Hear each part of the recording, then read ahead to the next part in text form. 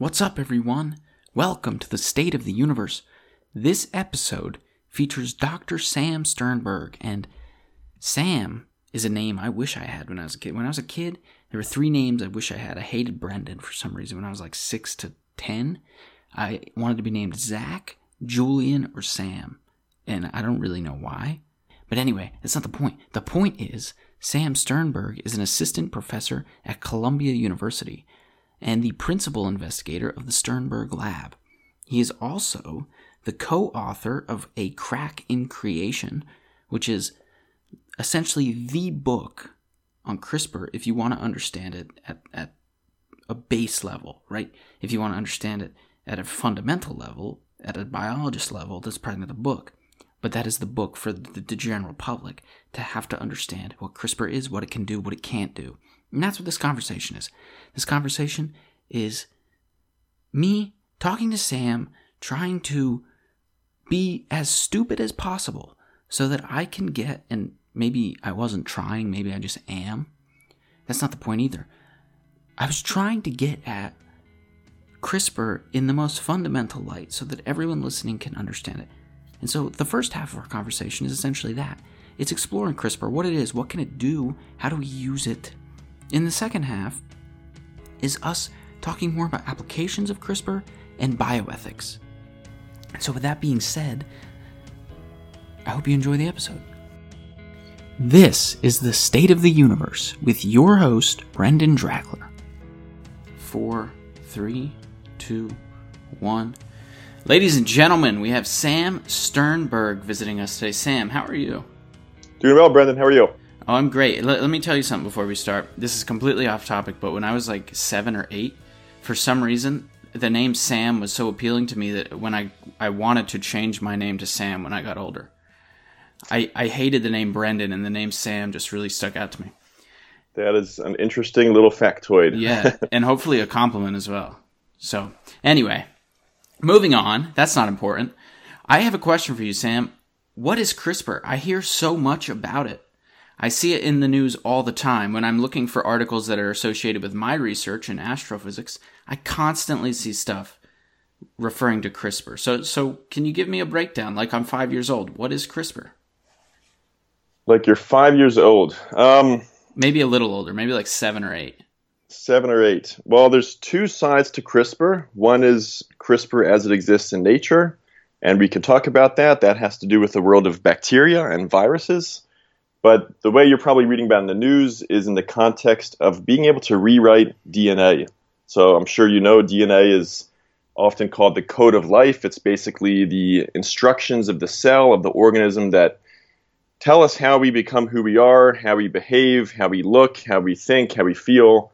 And with CRISPR, we have a new way to kind of change DNA, change the letters of DNA to think about addressing disease, addressing different traits of things that we eat, studying disease, thinking about why a butterfly has different colorations on its wings, or why worms live longer than other animals. We can really think about addressing any questions in biology using this new power to rewrite genetic code.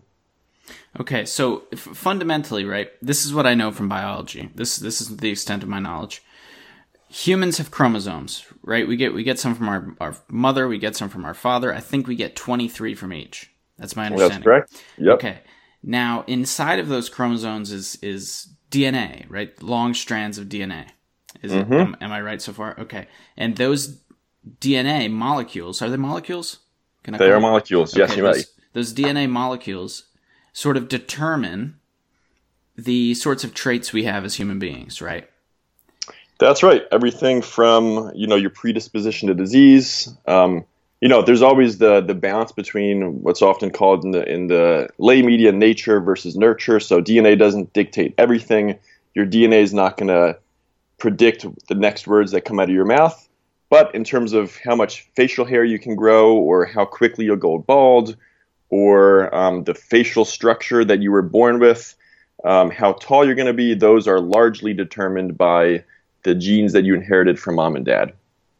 I see. And my mom, I think, gave me a very egg-shaped head, and I'm not super happy about that. But nevertheless, I walk around and I flaunt it every day. So, but So every cell in the human body carries inside of it the code, right? The genome.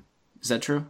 With some minor exceptions, certain blood cells don't actually have DNA inside them, but for the most part, every other cell in your body has the same genetic instructions, all of which can be dated back to when your current form was just a single fertilized egg. That's when mom and dad's DNA came together inside one cell, and over the course of 9 months in your mom's womb to being born to developing into a mature adult, every single cell that divided so that you could grow into the adult that you are now, all inherited the same genetic code from that single fertilized egg cell on the day of conception. I see, and I'm going to quickly run out of facts about biology here, but inside the DNA, right, we have molecules that are, can I call molecules inside the DNA as well? The ATCG. So those would be kind of, the technical term of those are nucleotides or bases. Okay. Usually the molecule would be like the single, like those are components of the longer chain, which is the DNA molecule. So those are the bases or the letters or the nucleotides, any of those work. Okay, so these nucleotides, right, you have an A and a T, and those typically bind together, and you have C and a G, and those bind together. And they bind together in long strands in this double helix thing that everyone has seen. And you get these incredibly long strands of nucleotides bonded together, and that's what forms the DNA, right? Now, how many, if you could, like, I remember being in, like, 7th grade biology, and the teacher would say, you know, if you wrote down every letter in the human genome, the paper could reach the moon or something like that, right?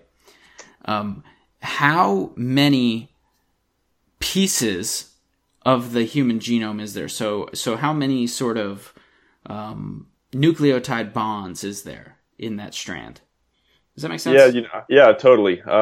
I wish I had kind of a running memory of all those kinds of analogies because I do find them very helpful. So the one that I've used on the radio before is actually, I think, if you printed all the letters from our genome, you would need about 700 dictionaries, big old fat Webster dictionaries to include all of that. So that just gives you a rough sense of scale. It's definitely true that if DNA, it gets packaged inside of a single cell that you can't even see with your naked eye. But if you took the DNA from that one cell and stretched it out into one long string, that would stretch multiple meters long.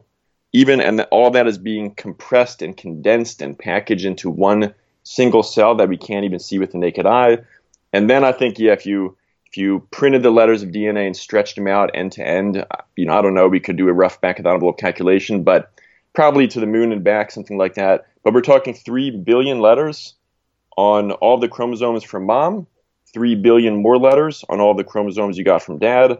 So altogether, it's about 6.4, give or take, billion letters of DNA, and that has to all be packaged in a cell. And then, of course, the right genes have to be expressed or turned into proteins at the right time so that your muscle cells are different from your heart cells, are different from your skin cells, your blood cells. The kind of amazing thing about the way organisms can use genetic code is that even though all of your cells have the same instructions, they can be interpreted or expressed in a multitude of different ways.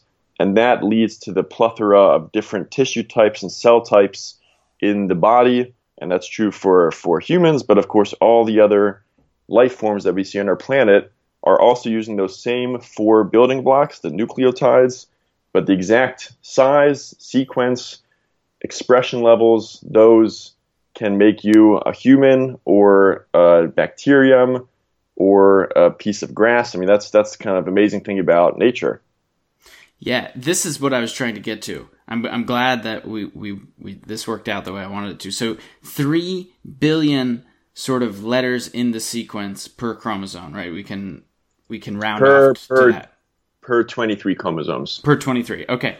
So a mutation, right, based off of my understanding, is literally just one of those letters being the wrong letter.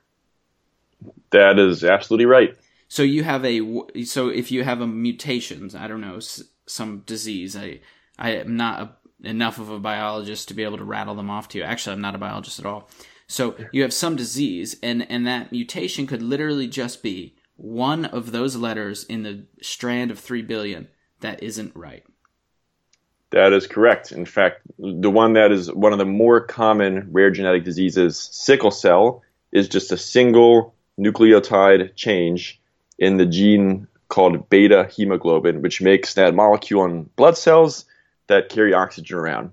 A single mutation in both copies of the gene you got from mom and dad, and that will lead to a much lower life expectancy and all kinds of medical problems.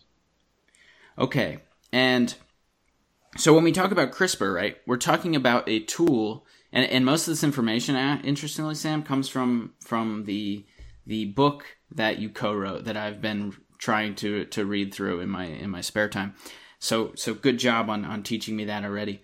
But so CRISPR gives you the ability to somehow delve into that genome, delve into the genome, find the thing that isn't the right letter, if you will, and flip it, switch it somehow, and try to change what is ordinarily a mutation into something that can operate normally again. That is correct. And it sounds both easy and hard. I mean, you can imagine if we were dealing with 3 billion lines of word processing document, that would take up a pretty massive amount of memory on a computer, but no one would doubt that you couldn't find a way to type in a search term and kind of do a find and replace where you type in the letters that you want to change, and we can program a computer to hunt through a simple document of, A's, B's, C's, D's, E's, the letters in the alphabet, and find that and replace it.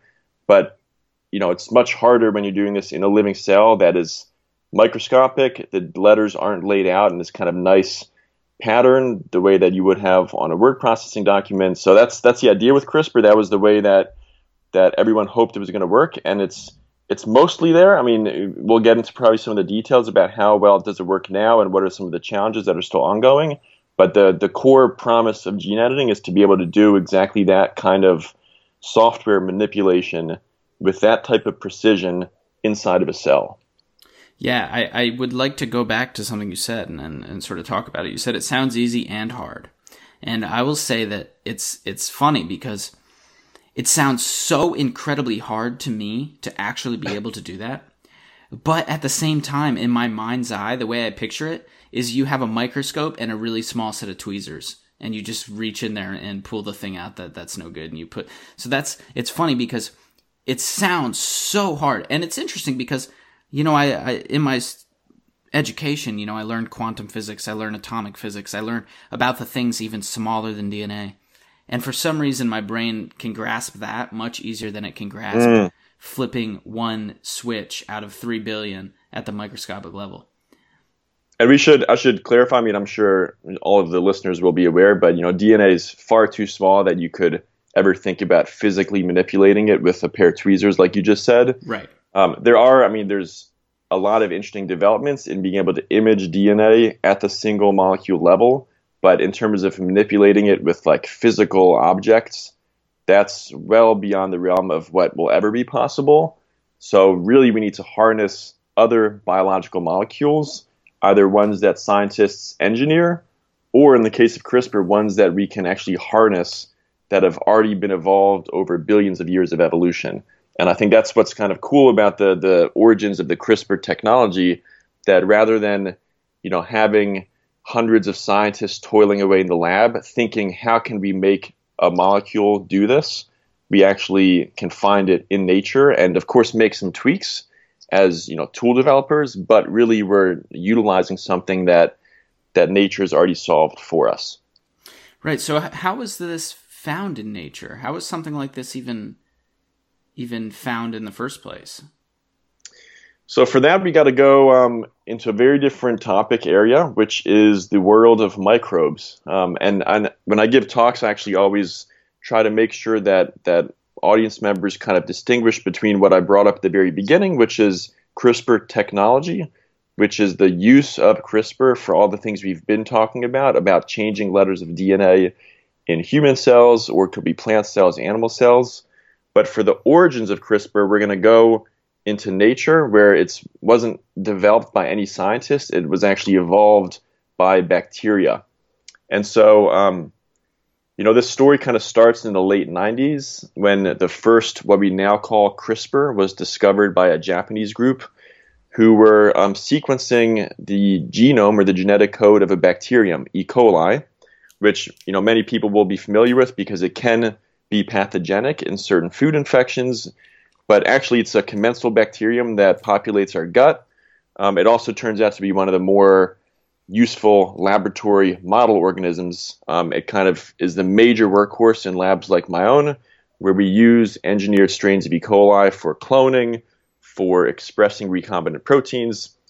And so this Japanese group was studying bacteria. They were studying E. coli, and they found this bizarre set of repeating sequences that kind of looked really strange and unlike anything that had really been observed before.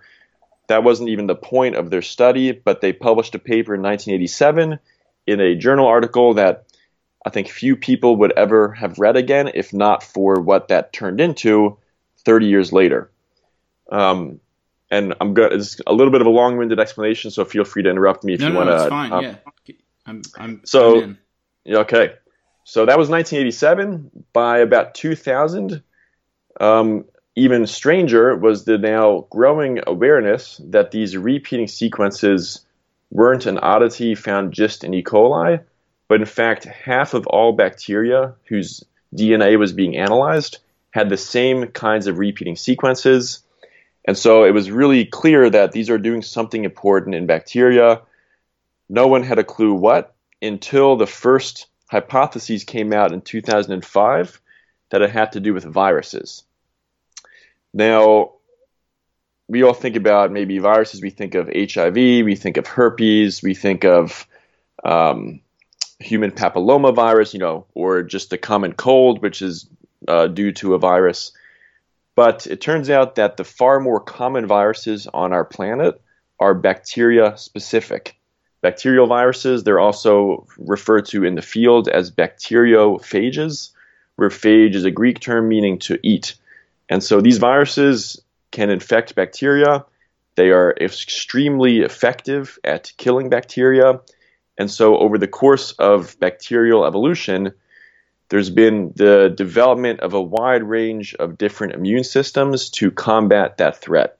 So just like we have antibodies, we have immune cells, bacteria have their own ways of destroying viruses during infection. And in 2005, researchers saw that actually CRISPRs, these regions of genetic code in bacteria, had snippets of DNA from viruses embedded within them. So basically, bacteria have viral DNA in their own genetic code. Fast forward to 2007, and a yogurt company proved that those little snippets of viral DNA allow bacteria to recognize viruses during infection and destroy that viral DNA and survive the infection. That was a really long talk. Please now let me get a bit of breather, and please ask me any questions if that was confusing. No. It was quite clear. So is the reason, do you think, that bacteria have this ability that humans don't really have? I mean, we have antibodies, but we don't have it embedded in our DNA like this, I don't think. Do you think the reason that is because bacteria have just been around so much longer and have been subjected to evolution for so much longer? That's a very interesting evolutionary biology question. So I don't think we can just explain it by bacteria being around longer, because there are countless other genes that we share with bacteria. And because, the current model for the evolutionary path from bacteria to eukaryotes, cells like human cells that have a nucleus and other organelles, is that bacteria ended up becoming parasitized or parasitizing other host cells that led to things like mitochondria. And so that was the part of the evolution of cells in higher organisms that we now call eukaryotes. And so many pathways in bacteria have been inherited by higher organisms like humans. So it's very possible that CRISPR could have actually been inherited just like many other features of the biological pathways that we still carry from bacteria. So why CRISPR didn't make that jump from bacteria into eukarya, that's an interesting question. We have other defense systems that can recognize pathogenic DNA or RNA as it invades a cell, but none that use CRISPR. So that's kind of an interesting question that I don't have an answer to. But it's somewhat fortuitous maybe because now we can use it and it acts completely orthogonally. So you can actually deliver CRISPR in the technology arm of CRISPR and not have to worry about it cross-reacting with anything else in eukaryotic cells because it's completely foreign to eukaryotes. Okay. I think I'm beginning to get a good grasp of this. I actually think, I should mention quick, that my best interviews are interviews with people that study something so vastly different than what I study. Because I can be dumb and get away with it. When I interview someone who's like in my field, a renowned member of my field, I get this like pressure to be smart. And I think that because of that, a lot of questions that maybe the audience have get sort of skipped over. And so with you, I can feel free to be as, silly as I want because I fundamentally don't know a lot of this stuff. So when we take this sort of virus correcting strain of DNA, this length of DNA that can correct itself, correct viruses within its own genome. Sorry if I'm mutilating the words. Well, let me actually cut in real quick because there's an important distinction, and I'll try to keep it very basic. But so CRISPR in bacteria, its sole function is to destroy viral DNA. So that's kind of like the big difference between CRISPR in nature in bacteria and CRISPR as a tool in other cell types. In bacteria, the way that CRISPR is being used is to recognize and ultimately destroy viral DNA, because as an immune system, you don't want to correct the viral DNA. You want to just chop it into bits.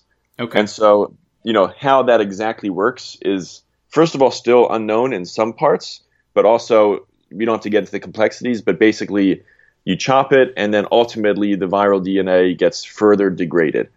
But actually using this as a technology in other cell types is similar in the first leg of how CRISPR works, but then the second leg is relying on natural ways that our cells can repair DNA that's initially cut into two pieces by CRISPR. And so, I have this graphic I always show where in bacteria, the most common CRISPR tool we use today, which is called Cas9, it cuts DNA, and that cut in the viral genetic code ultimately triggers the rest of the viral DNA being further degraded until the infection is over.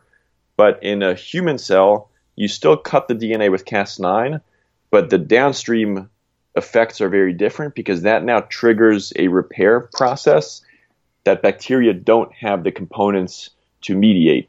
In human cells, we have other things in the cell that can take a broken piece of DNA and repair it, and specifically repair it by pasting in other sequences of DNA that the researcher can provide. And so that's how we can get to the point of programming CRISPR to cut at the site of a mutation while also supplementing or providing a repair template that the cells will use to glue up that broken site of DNA with a new sequence that will eliminate the mutation. Okay, so in a patient, say with sickle cell anemia or something, you can provide them with this tool to hack up their own DNA, but the body's natural inclination is to repair broken DNA. So exactly. So you then provide the body with a new template, something to repair it with, and that something will hopefully fix the sickle cell anemia. Absolutely. So that's why, if we're digging a little deeper here, then my analogy earlier of the find and replace function, it's actually a little bit of a misleading analogy because the CRISPR isn't actually doing the replacing. CRISPR is doing the finding, but the replacing is kind of downstream of that. But it just so happens that in the kind of 20-year journey to develop gene editing technologies, The limitation has been how to introduce that first cut that triggers all of the repair to even happen. Because we've known for many years, and actually I have a colleague here in my department, Rodney Rothstein, he discovered with a couple other scientists that breaks in DNA are the triggers for DNA repair. And so if you can break a chromosome at the site of a mutation, that can vastly increase the frequency with which cells now repair that broken DNA using repair templates. So actually using CRISPR for gene editing in one of the most common uses combines the delivery of CRISPR and the delivery of that synthetic repair template that you want the cells to use to glue up that damage, thereby replacing the mutation with the healthy sequence. Okay, so this is actually a really important distinction for me as someone who doesn't know much about this, and I think probably for a lot of the audience who also doesn't know much about this. CRISPR-Cas9 is just a tool, not to be some magical, mechanic that goes into your DNA and fixes everything. It's a tool we use to just sort of chop up DNA and tell the body that there's a problem. And the body handles it from there. And we give it help along the way by giving it, supplemental DNA. That's pretty much spot on. I'll just make two caveats. And the problem with biology and with any technology is there's a bazillion caveats, but let me just make two. Okay. So you said chop up, and that's absolutely right. But I think it's important to stress that, chopping up makes it sound like it's kind of doing a lot of damage, but the real power of CRISPR that it's exquisitely precise. So we're talking about maybe a snip and a snip at just one site. So it's not kind of this blunt instrument that's just breaking DNA all over the place. We can program it to happen only in a precise region of those 3 billion letters. And that site corresponds to the exact site of the mutation. That's what we would program it to do. Okay. And we can talk about how that's possible, but that's just one a kind of semantics issue. And then the other thing I wanted to stress is that the kind of simplest use of Cas9 is exactly the way you described it. But what's been really exciting in the field is that there have been a lot of there's been a lot of innovation in the last 5 years on harnessing Cas9 in new ways.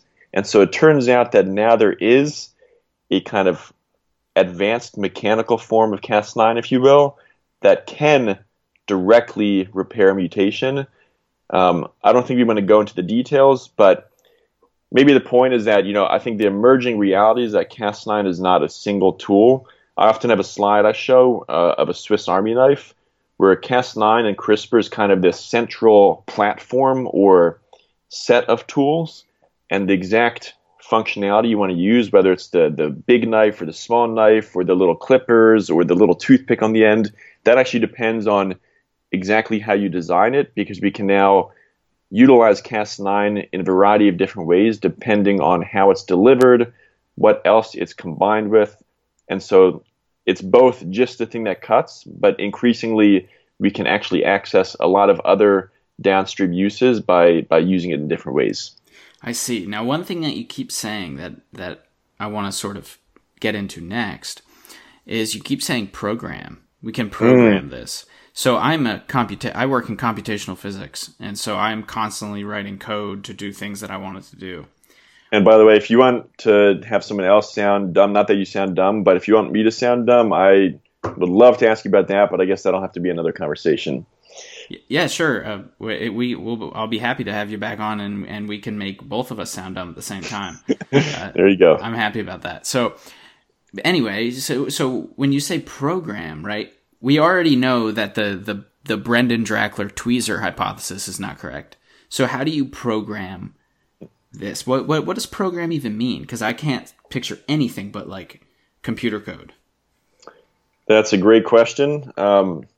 And that is actually that's exactly what brings us to the breakthrough with CRISPR over previous technologies.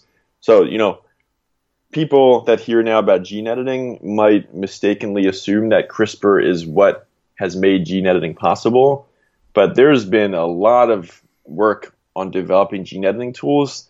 And in fact, the first clinical trials that use gene editing for disease in patients don't use anything having to do with CRISPR. They use older technologies. But there's a big distinction between how all the gene editing tools before CRISPR worked and how CRISPR works. And that has to do with the programmability.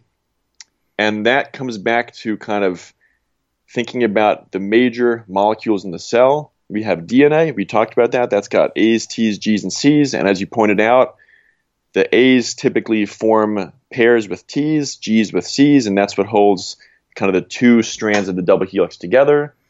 Then you've got proteins. Proteins are the product of genes. We're talking beta hemoglobin, insulin, gluten. These are all proteins. And then we've got RNA.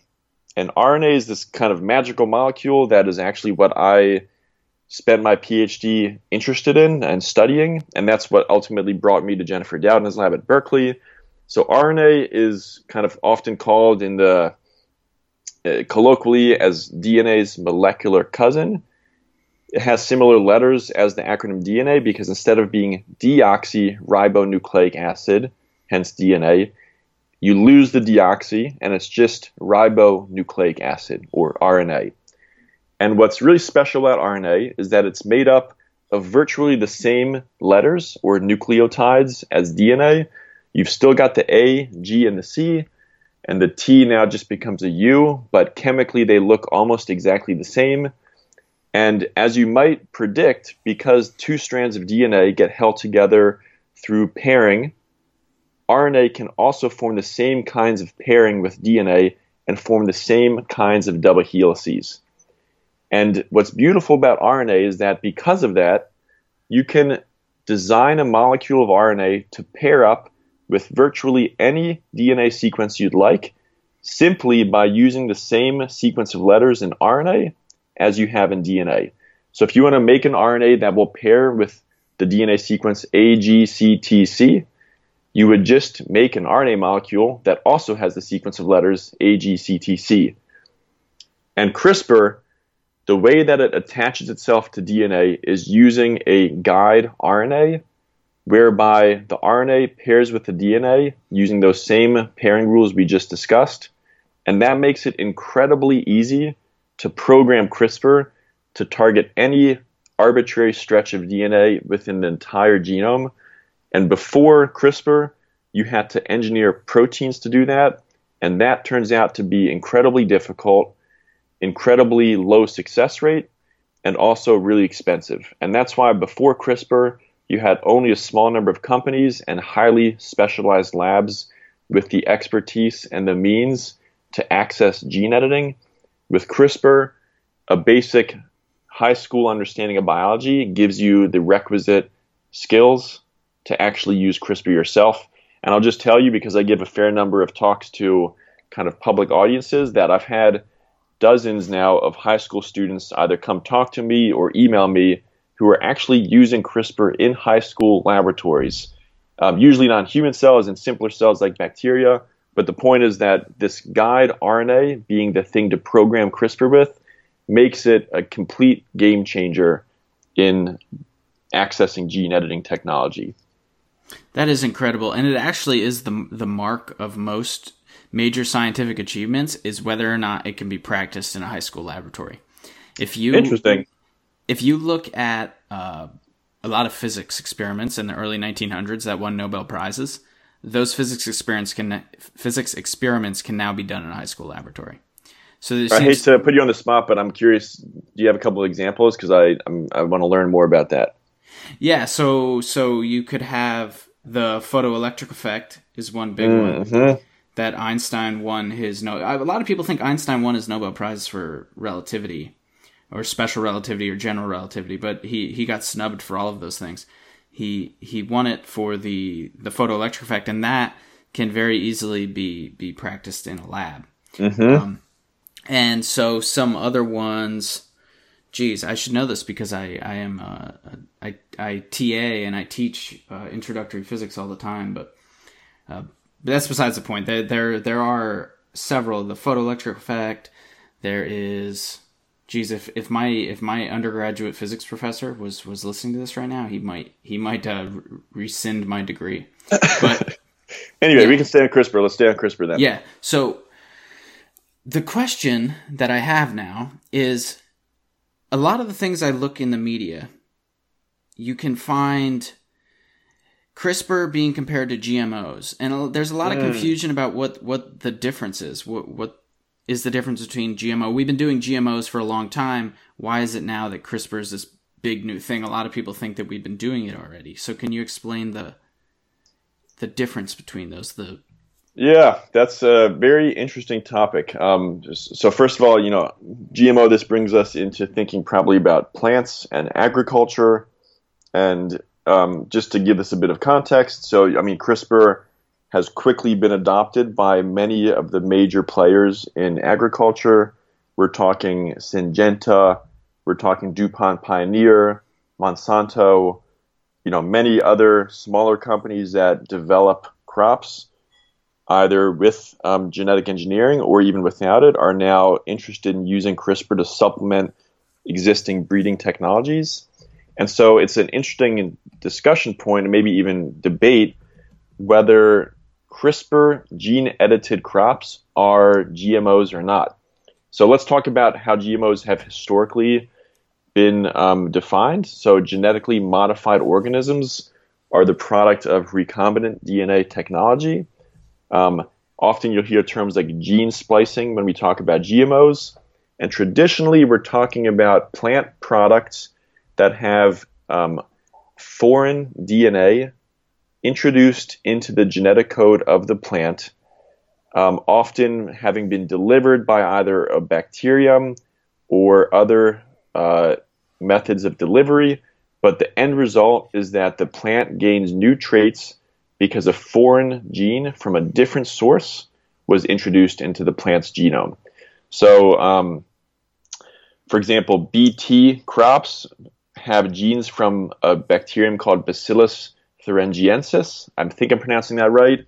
But this, I believe, confers resistance to a very common plant pathogen. There are GMOs for crops, or that actually might be that makes them immune to some insect pathogen, I believe.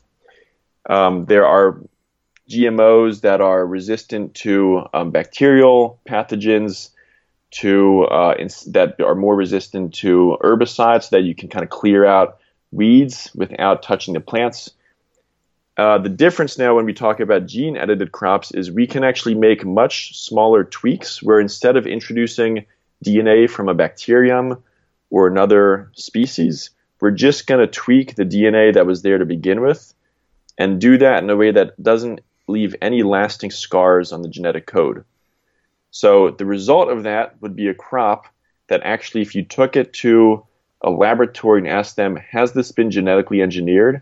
They could do all the DNA sequencing in the world and never tell you that they have proof that it was generated by a scientist, because the kinds of edits you're making are not distinguishable from edits that could happen by random mutation or by traditional breeding. And so the question then is, if it was still made starting with CRISPR tools in the laboratory, should GMO describe the process or the product? And that's actually both a kind of a semantics debate, but it's also a debate that matters at the regulatory level, because GMOs are subjected to much different kinds of regulation at the U.S. Department of Agriculture than traditional breeding products. And in fact, the USDA decided earlier this year that gene-edited plants, if they could have been developed through traditional breeding, will not be regulated the way that genetically modified organisms, or GMOs, are. And interestingly, Europe recently came down on the exact opposite side, and they will regulate gene-edited crops just like GMOs. So I think there's still some growing pains, because this technology is so new, on how regulators, and I think soon we'll find out how consumers will react to these new kinds of products. Yeah, well, I think a lot of it comes down to how it's marketed, or how it's given to the people, right? Because GMOs actually, too, are subject to a lot of pseudoscience. A lot of people mistake the actual effects that GMOs have on you. A lot of the things that we use GMOs for are actually quite good, and they allow us to to eat foods that we ordinarily wouldn't be able to eat at different times of the year. They allow us to grow crops in climates that maybe we ordinarily wouldn't be able to. They allow us to grow crops in areas that ordinarily we wouldn't be able to because of certain, predators. And for some reason, GMOs have really been marketed as a bad thing. Yeah, and I think terms like frankenfoods or these images of kind of a tomato with a syringe stuck in the side of it as if somehow we're like eating chemicals when we eat GMOs, I think all of those are really unfortunate and misleading, and they scare the public. And I think it's also a challenge because, I mean, many people are just, you may have taken biology in high school, but maybe you haven't thought about it since then. And so GMO and those kinds of images or terms sound scary, but, there's some interesting studies where where people polled members of the public on would you eat GMOs? They say, no, I don't want that. Well, what about eating food with DNA in it? No, I don't want that. People actually don't know that everything has DNA in it. And if so I think it's just there's a gap in the understanding. And that's why it's so critical how GMOs or newer products are marketed and, how we think about how they're, how the public will perceive them. And it depends a lot on the way that they're rolled out. And I think that's, I was a little too young when GMOs came onto the scene. But I think from what I've read, the way that some of those early companies attempted to improve public understanding, it wasn't probably done in the way that could have better led to these being accepted. And then also I think it's tough to separate the question of the safety of GMOs from some business practices from these large companies that, may have some pretty negative attributes, whether it's control over seed production or, various things, monoculturing, where we're putting all of our resources into a small number of crops at the expense of biodiversity, and they're being increasingly controlled by fewer and fewer large monopolies. That's, I think, something that we can talk about separately as a potential negative. Yes. But somehow that's been kind of rolled up into the same thing with GMOs, and now many people are very afraid of anything that science touches, even though there's really no need to be, and there's no support scientifically for any of the fears on safety associated with GMOs. Yeah, no, yeah, I completely agree with you, and it's a problem, and it affects everything. I was thinking about this last night. I want to mention two things. First, your example made me think of the dihydrogen monoxide experiment. Have you heard of this? Well, I can imagine where it's going, yeah. Yeah, my brother is an EMT, and he told me a story recently of a patient he had who was trying to convince him that there's this chemical being released to everyone in the world, and millions of people are dying every year from it, and it was dihydrogen monoxide. Oh, no. And my brother had to break it to him that he'd been conned, and that is just, good old ordinary water. But so you made me think of that. Now, the other thing I wanted to mention about CRISPR, because CRISPR does have a whole array of ethical issues that people like to bring up when it comes to actually using it on human beings. I am all for using it. I should say that. I think that we should, as soon as we're able to do it and do it well, and we might be at that stage right now, we should be using it on humans. Because we can sit around and talk ethical questions all day, but we really don't know the ethical implications until we start using something. This is true for AI as well, AI and machine learning. We can't just sit around and talk about if machines are going to take over society and in the process waste valuable efficiency by doing that. We need to start actually putting these things into practice, and then we change policy when we see how it actually affects the world, because we can't be philosophers in the real world, unfortunately. I'm actually not sure I would agree with that, Brendan. Okay. Yes. Great. I mean, I think there's a bit of a fallacy in this precautionary principle where we need to approach everything with waiting until it's proven safe. I agree with you in the sense that we can't be too conservative in rolling out new technologies. But I think there are cases where you can't just say, let's use it and then see if there are any problems. And I'll give you one example in the world of CRISPR where I think there's it's maybe one of the areas where there's the most danger. It's a technology called gene drives. We talk about it briefly in the book, but truthfully, I would have liked to spend a whole chapter on it, but there just wasn't the space for it. But this is, and the science is a little bit more complicated, but to just simplify it, it's a way of driving traits into wild populations using a CRISPR-based tool for accessing super Mendelian inheritance.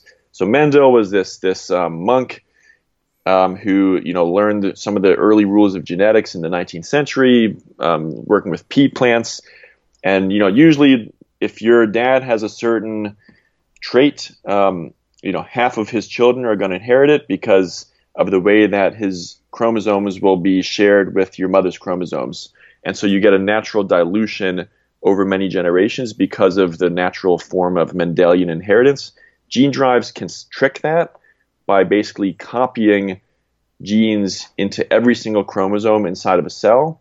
And so the consequence is you could drive traits into wild populations by releasing a small number of animals that have the gene drive. And through them breeding with animals in the wild, you can very quickly, in theory, convert traits in wild populations. Now, why are researchers going after this? Well, take a disease like malaria. If you could engineer mosquitoes to be resistant to the malaria parasite and now spread that trait into wild populations, like, for example, in areas of sub-Saharan Africa where this kills hundreds of thousands of people a year, maybe we could be saving a massive amount of lives. But I think with gene drives, because you cannot reverse that once it's out in the wild, there's no easy way to recall it. And so if we don't understand to a great level of detail the safety parameters of this kind of technology, once it's out in the world, it's basically irreversible to some extent. And so I think there's a higher burden of safety testing than just saying, let's get it out there and see if it works, and we can deal with the ethical or safety issues or regulatory issues later.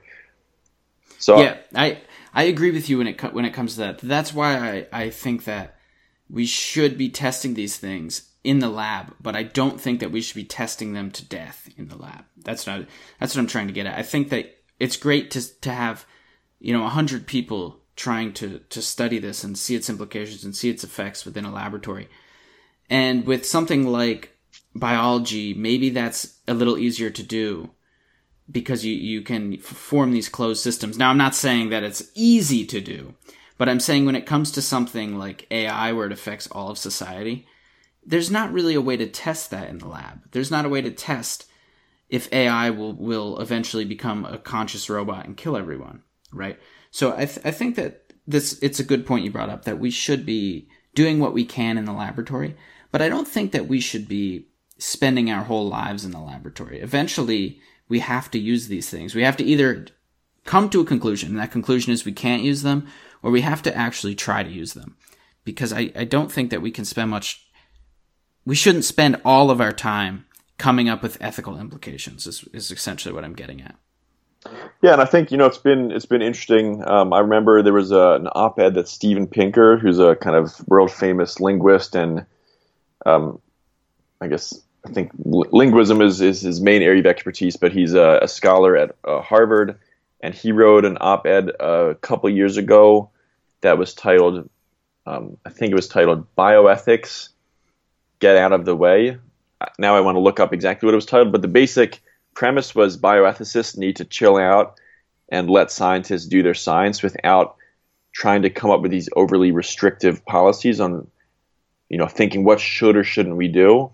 And I think, there is the idea that there's a lot of hand-wringing over new technologies, and of course being aware before we go in certain directions on all the implications is critical, and it's really important, but not at the expense of developing potential cures to diseases, because some people are afraid of the kind of, let's say, the morality of editing genetic code. And I think that's one of the things that comes up with CRISPR is it sounds very profound to kind of rewrite the DNA of a human being.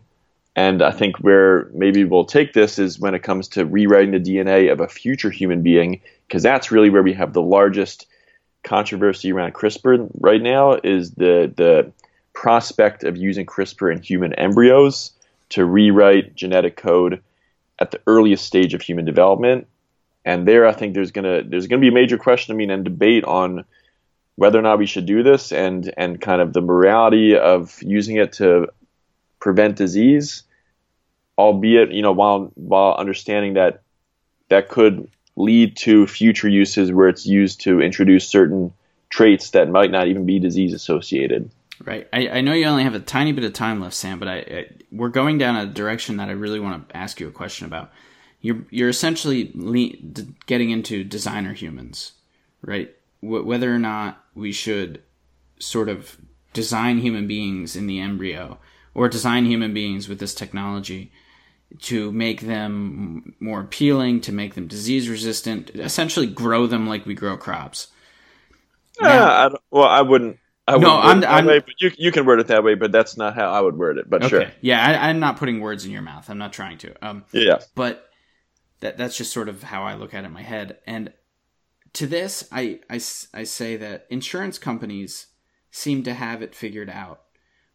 Insurance companies, very loosely figured out, have it figured out what is cosmetic, what is necessary, And of course, insurance companies are always going to try to scam you, but we have a good baseline. What is necessary and what is cosmetic? And I think that we should just use these exact same sort of arguments when we talk about whether or not we can do gene editing on an embryo. Is it necessary? Can we avoid them from having early onset diabetes, or I don't even know if that's something CRISPR can fix. Can we avoid them from having sickle cell anemia? Can we avoid them from having cancers eventually? And if we can, then I think that it's worth our efforts to try. Now, I don't think that we should be, giving them blonde hair and blue eyes, and I don't think that we should be ensuring that they're going to be 6'1" and these sorts of things. But what do you think about this whole idea of designing human beings? Well, I'd make one comment first that I think, again, the language is going to be very interesting with this potential application because, in fact, you can already, quote unquote, design a human being because anyone could now spend $10,000 and conceive a child through in vitro fertilization and use embryo genetic testing to choose an embryo out of a pool of fertilized eggs that has genetic variants that are free of maybe mutations that either parent has. So it's already possible to do genetic testing of embryos and do embryo selection. And in that sense, we've already crossed over into kind of the new world of designer humans. If you consider that making decisions, the only thing that CRISPR could change is now introducing traits or mutations or genetic variants that neither parent already has to start with. I'll be honest, I don't have a personal moral opposition to using CRISPR in this way for lowering disease risk or preventing disease. My major hangup, and it's one that I don't know how to deal with yet, is the kind of access problem, which is this will be an elective procedure and it will be expensive, and that means that it'll only be available to the privileged or people with the wealth to afford it. And I know many technologies will start being expensive and go down in price. You can look at smartphone technology or computer technology. All of those things began as kind of elite, very expensive, low access technologies that now most people have smartphones, most people have internet, have computers. But I think that's my concern over the rollout of a potential future use of CRISPR for lowering disease risks in embryos, is that where is it going to be available and what kinds of additional inequalities could it produce, along with the many, many inequalities that we already live with today in our society. Yes, that is a big issue, and that's a big issue in every avenue of biomedical ethics, I think. I was talking to Joan Nichols recently on my show, and she is coming up with ways to bioengineer lungs and transplanting them into pigs. I don't know if you're familiar with her and her work, and she was talking about the same thing, is eventually this technology is going to be accessible to human beings, and in the long haul, maybe it's accessible to everyone, but for a large portion of its lifetime, it will be available to wealthy people, essentially. and it's a problem. But I at the same time, I don't think that we should allow that to prevent us from trying to use it, because, like you said, it's going to have to be used, and by using it, we can bring the cost down. We can improve our methods. I mean, hell, if the methods don't work, right? It's the rich people who are the ones that are going to be feeling the pain. And of course, I don't want rich people to die, but just a point. Okay, Sam, I know that you got to get running, so I'll let you off the hook. I appreciate you coming on the show. You taught me a lot. I know very little about this sort of topic, but it's very interesting, and it's something that is very, very much in the news, and I hope to see it win a Nobel Prize or some other big name prize. I know that Jennifer Doudna has won prizes for the work, and I hope that it continues to get recognized, and I hope that it doesn't fall under the curse of pseudoscience as we move forward, and I hope that it can be used to help people across the world, to help everyone. And with that being said, Sam, we're out. Thanks for listening, everyone. Make sure to leave a rating or a review if you enjoyed it, and be sure to subscribe so you don't miss any new episodes.